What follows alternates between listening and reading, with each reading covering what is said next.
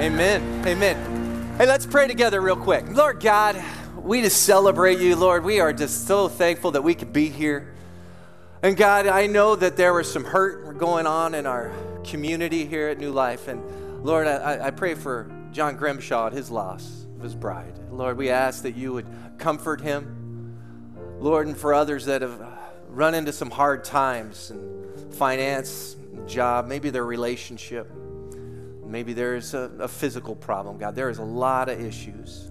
And Lord, we can rest in you knowing that you hold us tight in your hand. God, when we doubt, when we wonder where you are, we don't have to look very far, God, because we can trust you. You are sovereign.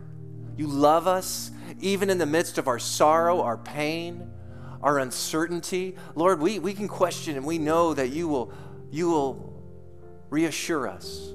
And so this morning, God, as we open your word, we know that there's truth there. And I pray for illumination in our hearts and in our minds, that we would see it clearly, and that it would impact our heart, our soul, and through our life, God. And so, God, please teach us.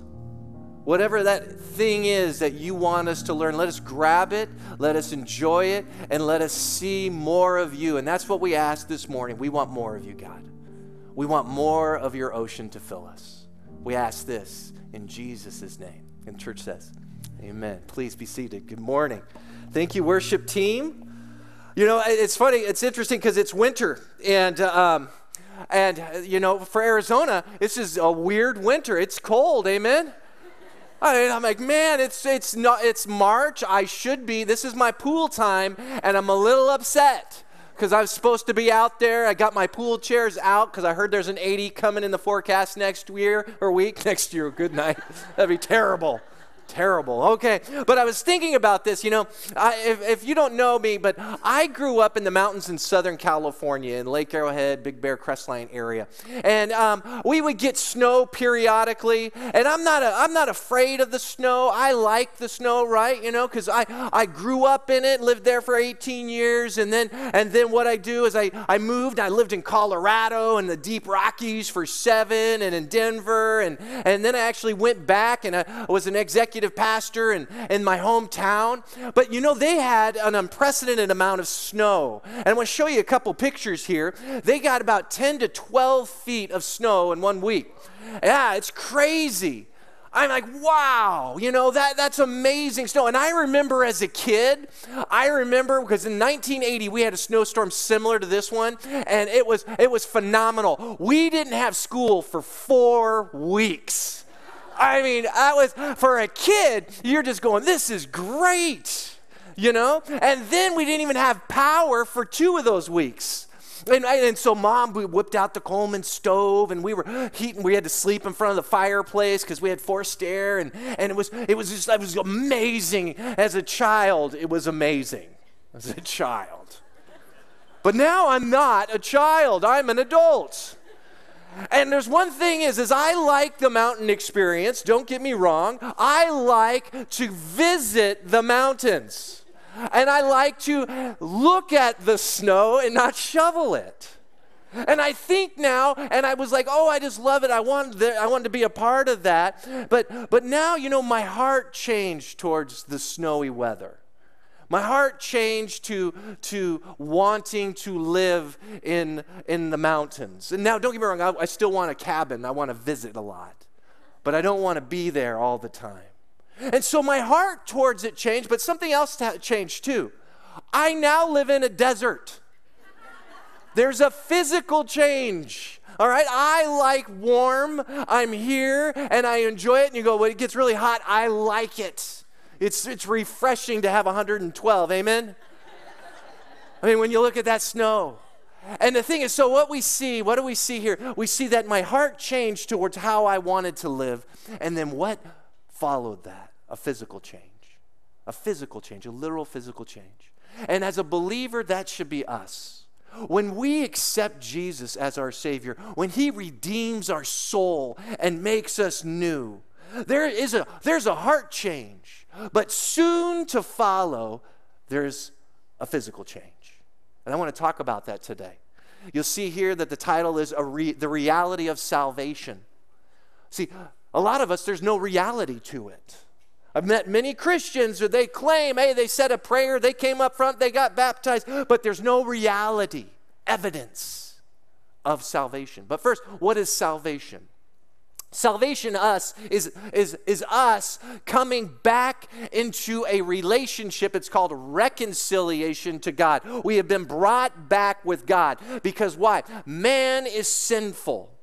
Man is sinful, and we were separated from God. And so Jesus, the Son of God, who is God, had to come to earth, and what did he do? He was born of a virgin, and he lived a perfect life. There's two things no one has ever done that he has done. And he lived that perfect life, and then humanity hung him on a cross. And he let them, because he was the sacrifice that needed to be paid for the sin that each of us have in us. And so he hung on the cross, he died, and then they took his body and they placed it in a tomb. And then 3 days later, he was resurrected and he lives today. He conquered death, and those that choose Jesus will also conquer that death. But we have to realize where we are and who we are. In Romans chapter 3, it says very plainly, it says, for all have sinned and fallen short of the glory of God. Meaning we could not be in God's glory. We could not be in his presence because we were imperfect. We had sin. And so Jesus had to do something for us, die for us. And we see in Romans 6, verse 23, it says, for the wages of sin, your earnings for one sin is death. But the free gift of God is eternal life in Christ Jesus our Lord. See, that gift, when it is extended to you and you receive it, you gladly take that gift. And not everybody will. Something happens. Something happens that's extraordinary. You are saved.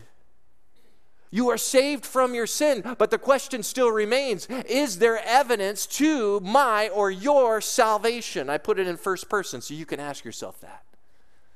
Because a lot of people think evidence. What does evidence look like? See, there's a lot of good people out there. Did you know there's a lot of disciplined unbelievers that do better than you and I?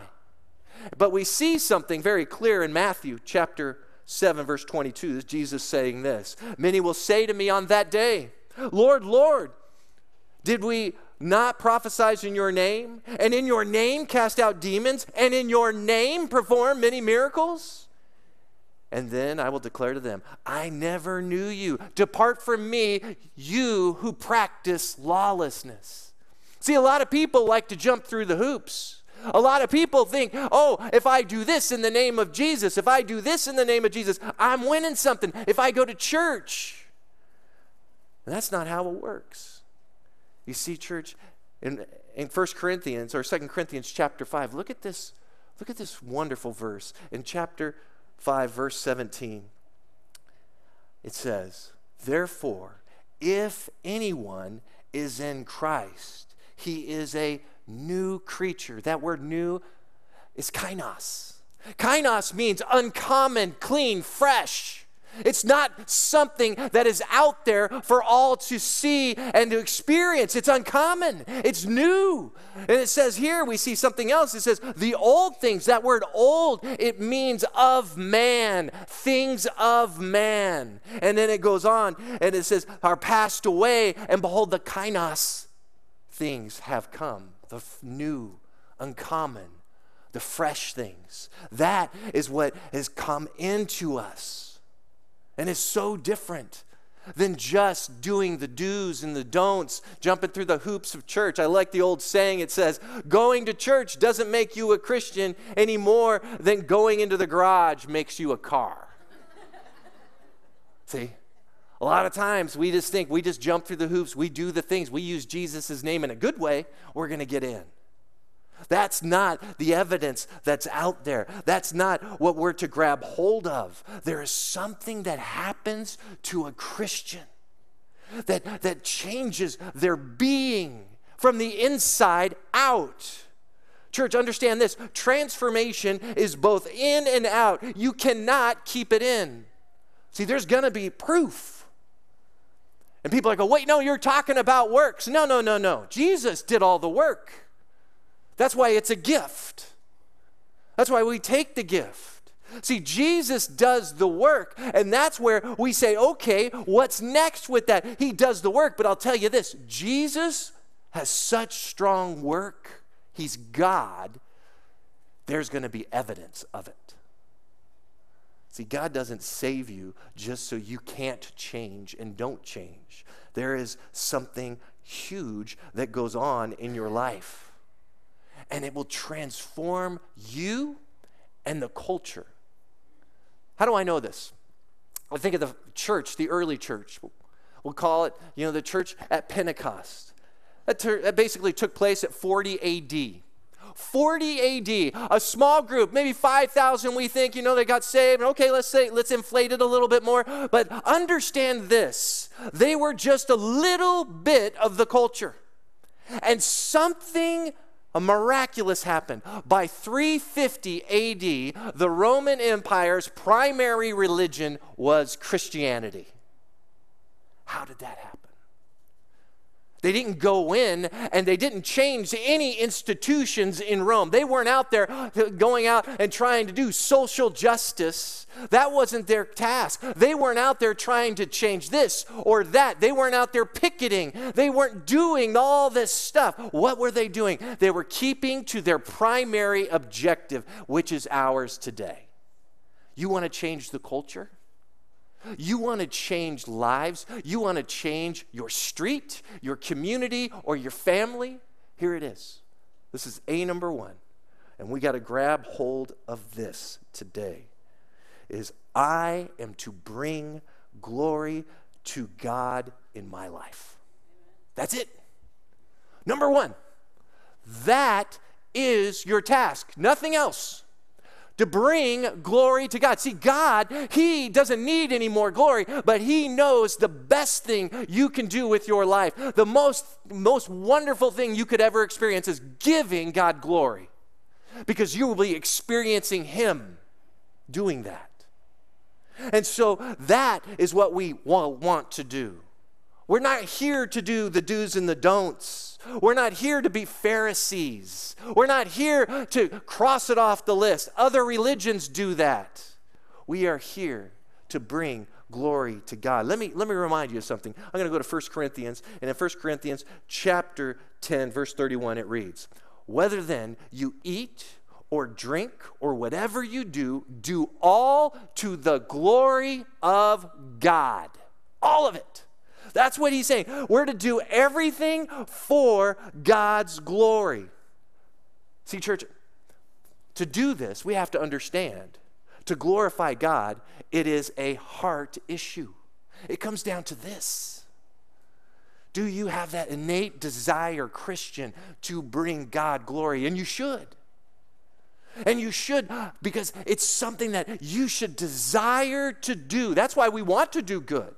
That's why we come to church. We come to church not to make points with God. We come to church because it's innate in us that this is something that's needed. Let me show you with you why. We did our study in Philippians, but I want to read this again to you. And it's in Philippians chapter 2, verse 13. Or excuse me, verse 12. And it says, "Work out your salvation with fear and trembling." Now, Paul, he's talking about working it out, meaning get the most out of your salvation. You do this. You get into that gold mine. You get more and more. And so how you live that is your way of doing it. And then we see something very clear here. For it is God who is at work in you, both to will and to work for His good pleasure. So God is working on the heart, and you are doing the external. See, that's the evidence. That is where the Christian lives. That is what we're to do. So how do we do it? You go, it's obedience. And I love obedience because it's a very good thing. God wants us to be obedient, yes. So how do we do this with not being a Pharisee? With not being somebody of another church that has to jump through the hoops and does stuff in Jesus' name, but on that day, he's going, I never knew you. How do we do it? I put it like this. Simple words, because I'm a simple person. Got to ask yourself, does this bring God glory? this, you fill in the blank. You ask yourself that question. Does this attitude bring God glory? Does this work I'm doing bring God glory? Does this outfit bring God glory?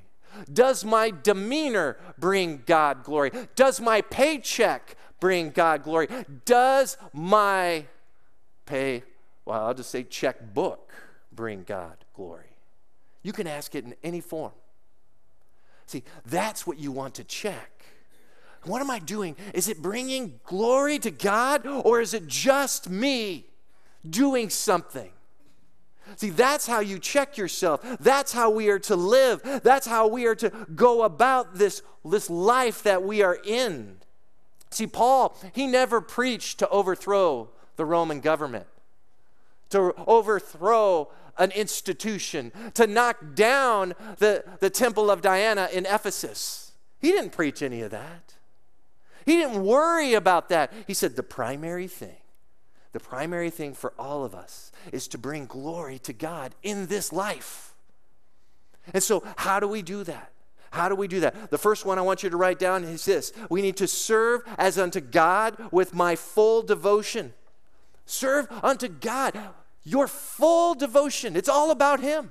No matter what you're doing.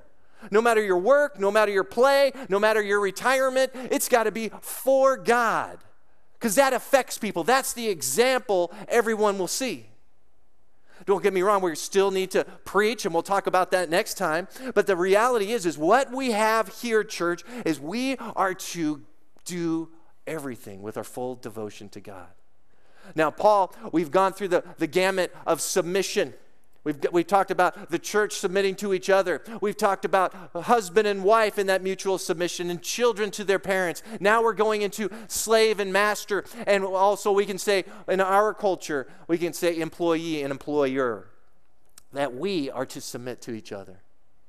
And Paul, he says this in Ephesians chapter 6 and in verse 5. He says, slaves, be obedient to those who are your masters, according to the flesh, with fear and trembling, in serenity of your heart as to Christ. Now, we see here, this is an interesting topic. He's going, hey, you know what? He's talking about this slavery issue.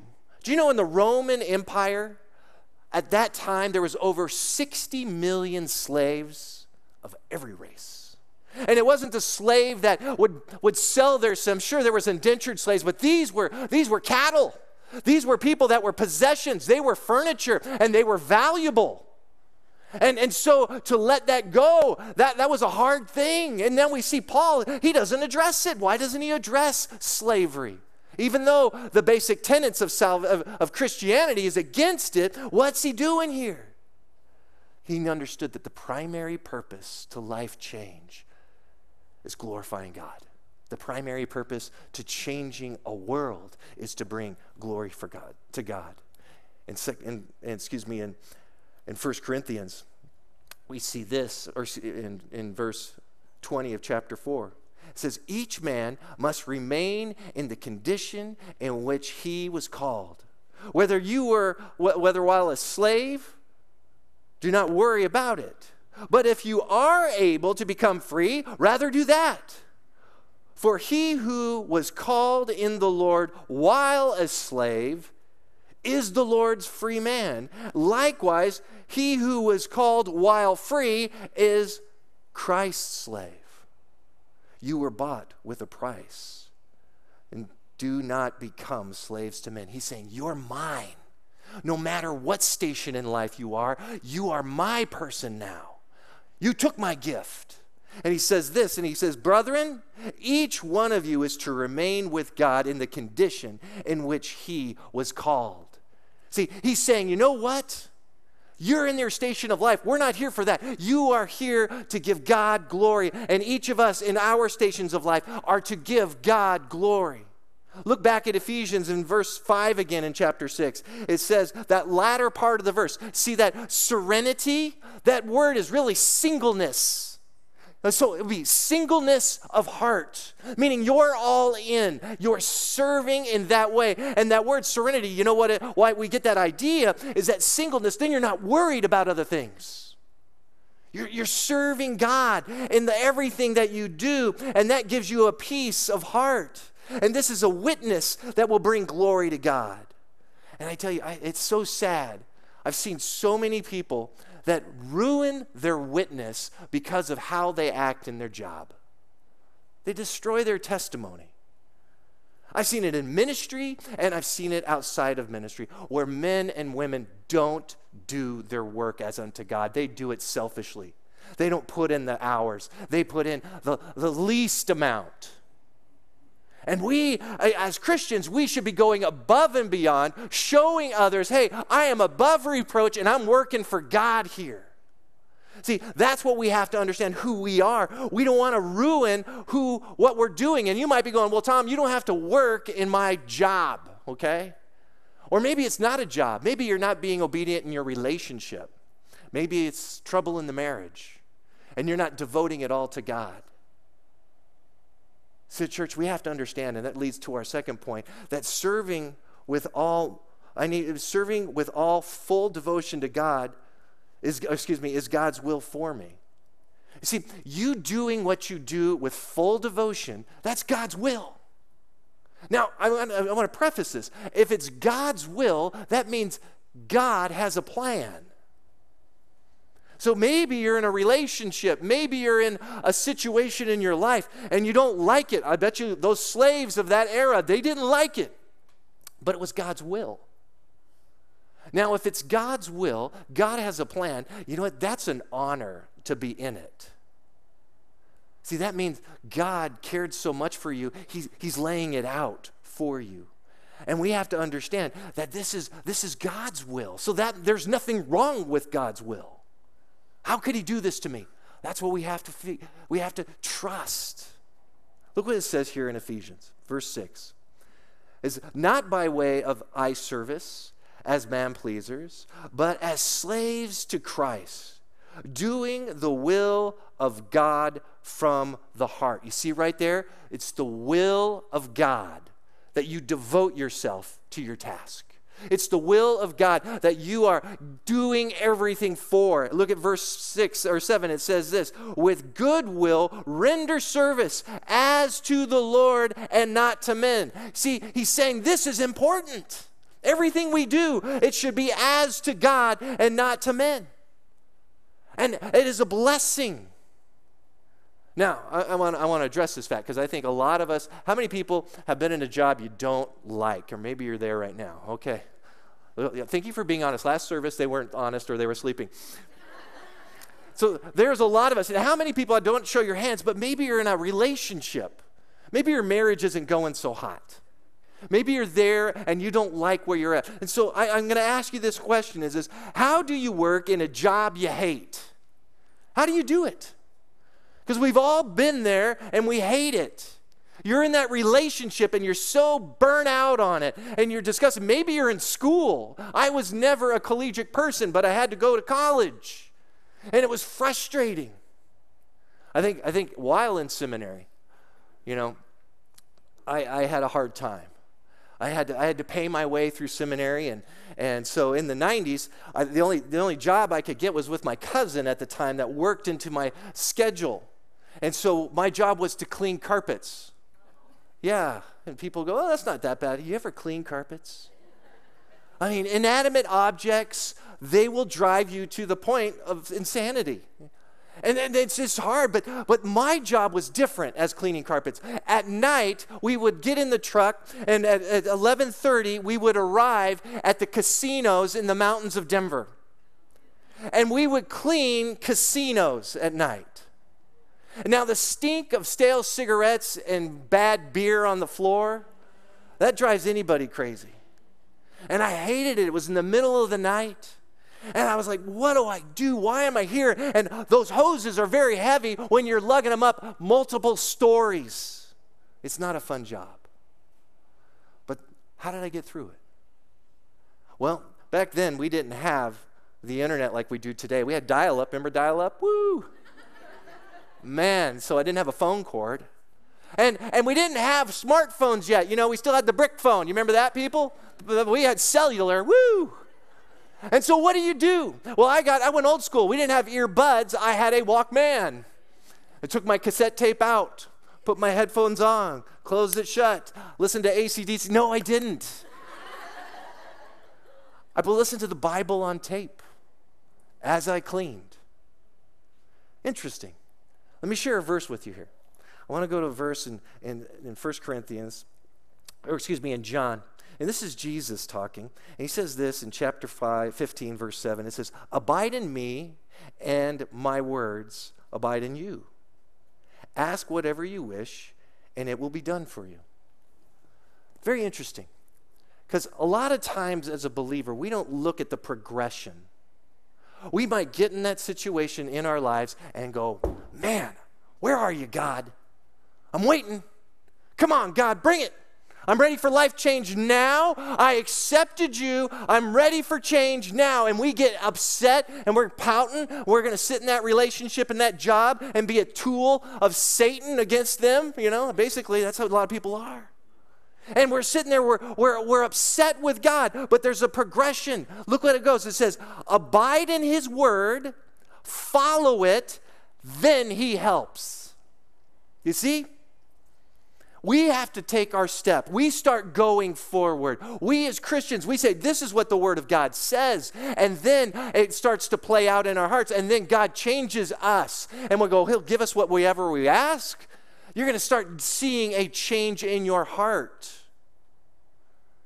And God, He's going to change it. It might not be instantaneous, but you start following it because his plan for you is there. Maybe you got an attitude problem like I had cleaning carpets, and you needed to work on a character flaw of mine.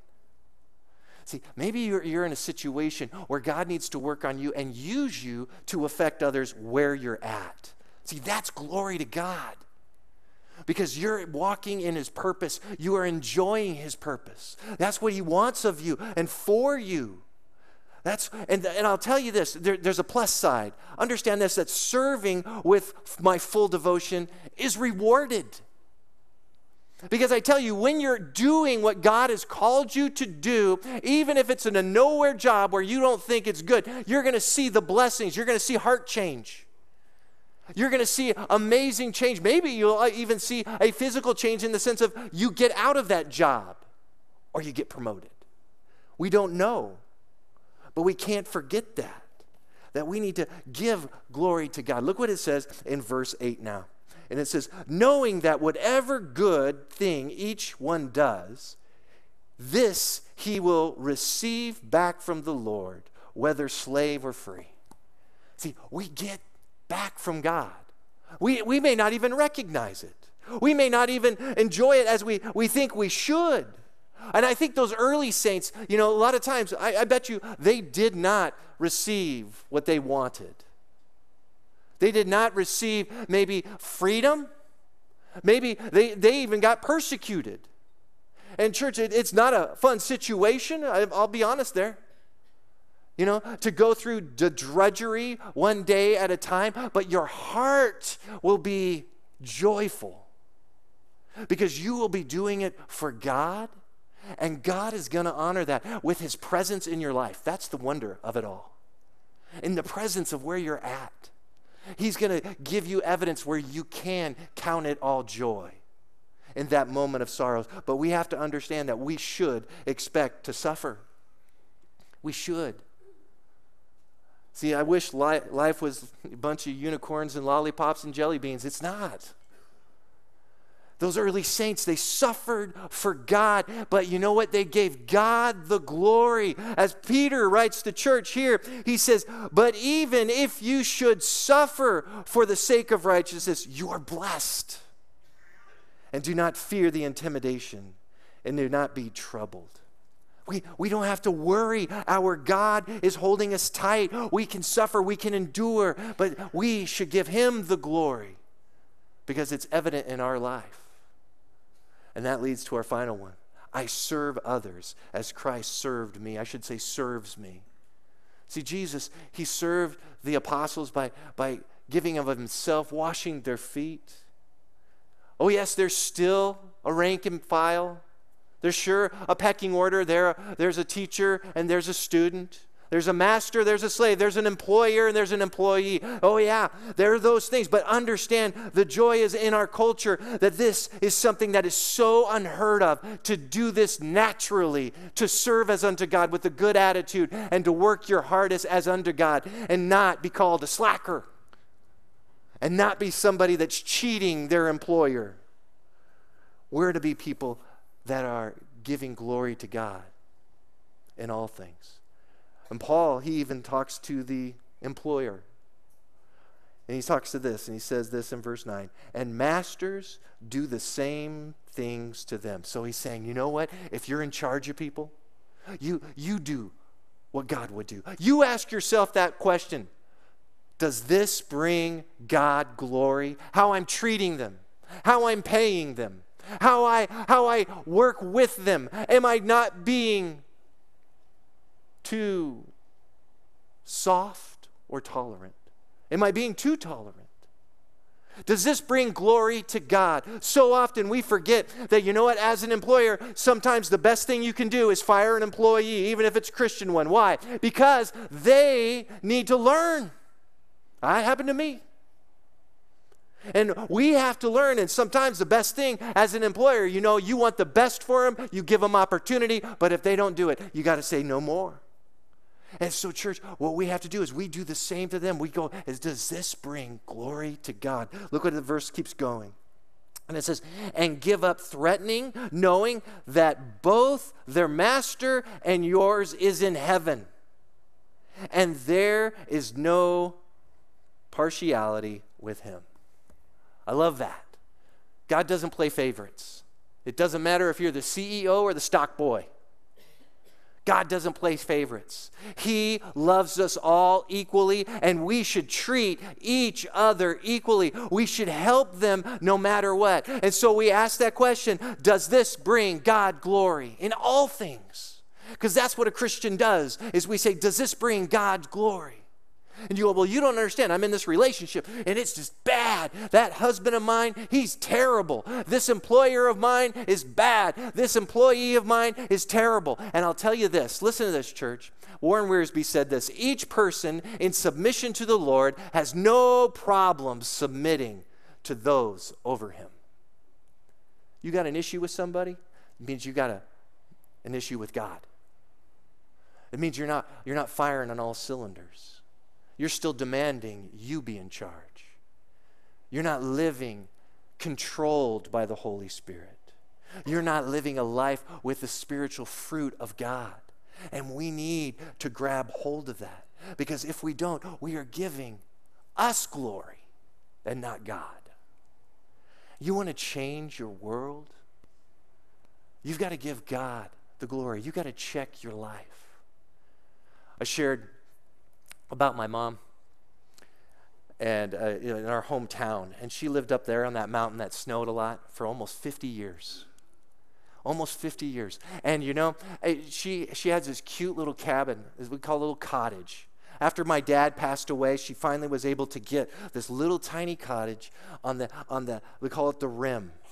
And on a clear day, you can see all the way to Catalina Island, and you can actually see boats in between the mainland and the island. It's about 100 miles away. It's beautiful. And it's a charming little cottage that was built 110 years ago.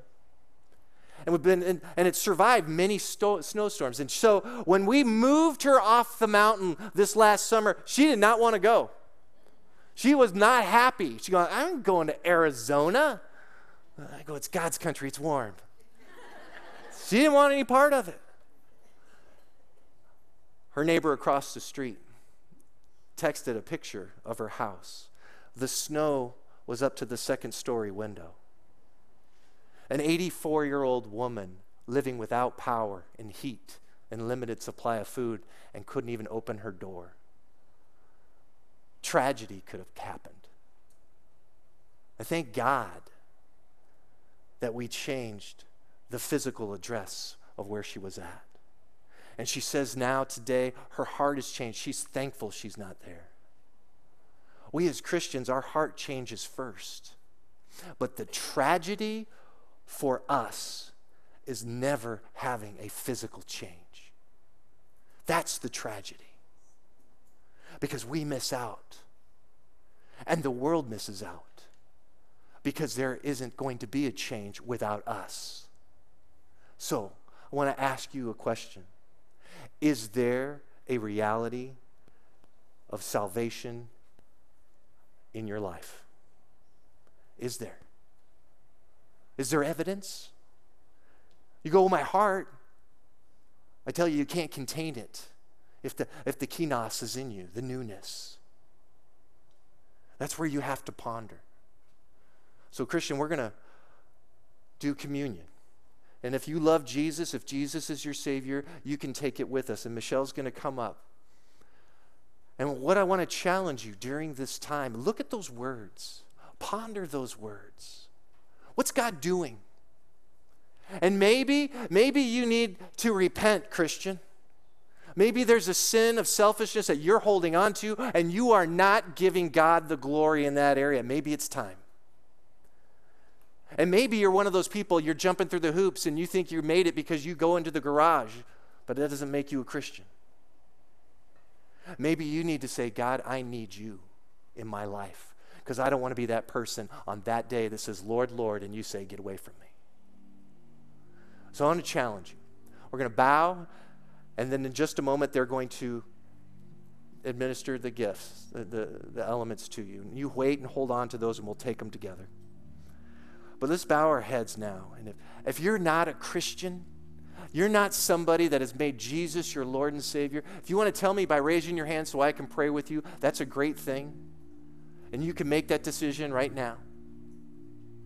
And if you're a Christian that needs to repent, this is your opportunity. It's a wonderful thing to be able to come back to God and come to God for the first time. So let's pray. Lord God in heaven, I pray for this body here that is in this building and at home.